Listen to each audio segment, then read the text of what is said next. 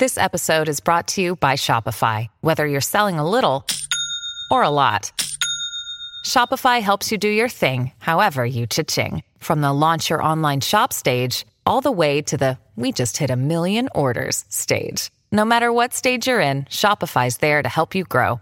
Sign up for a $1 per month trial period at shopify.com/special offer, all lowercase. That's shopify.com/special offer. If your kids aren't in school tomorrow, then no, it is not about the kids. Tomorrow's another day of job action with high school teachers back on the picket lines, leaving thousands of kids out of the classroom. Again, there's zero need for this, as the province has made a perfectly fair offer to settle this 300-day battle. An olive branch has been extended. And whether the unions like the deal or how it was presented shouldn't matter. If there's any chance of solving this, and the unions are at all serious about getting kids back to class, then at the very least, they should be pausing this strike action and getting back to the table to try to hammer out a deal. The province has agreed to 23 kids in the classroom. They'll even cap it. Merit-based hiring instead of seniority. Moving special ed funding to the boards instead of through the unions. And they've made e-learning optional.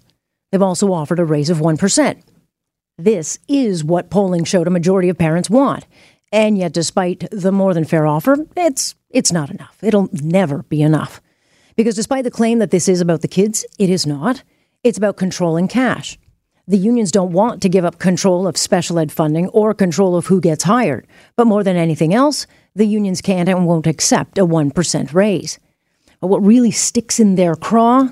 Well, the unions know they've been outmaneuvered by the government they hate so much. The government that up until now they thought they'd cornered.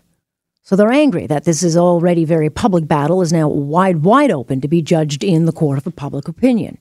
And the opinion is no longer going to play necessarily in their favor. Parents, and I suspect even most teachers, will likely want a deal, this deal.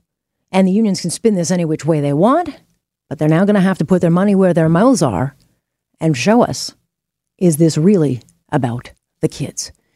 And that is my point. On point for what was a pretty terrific Wednesday, March the 4th.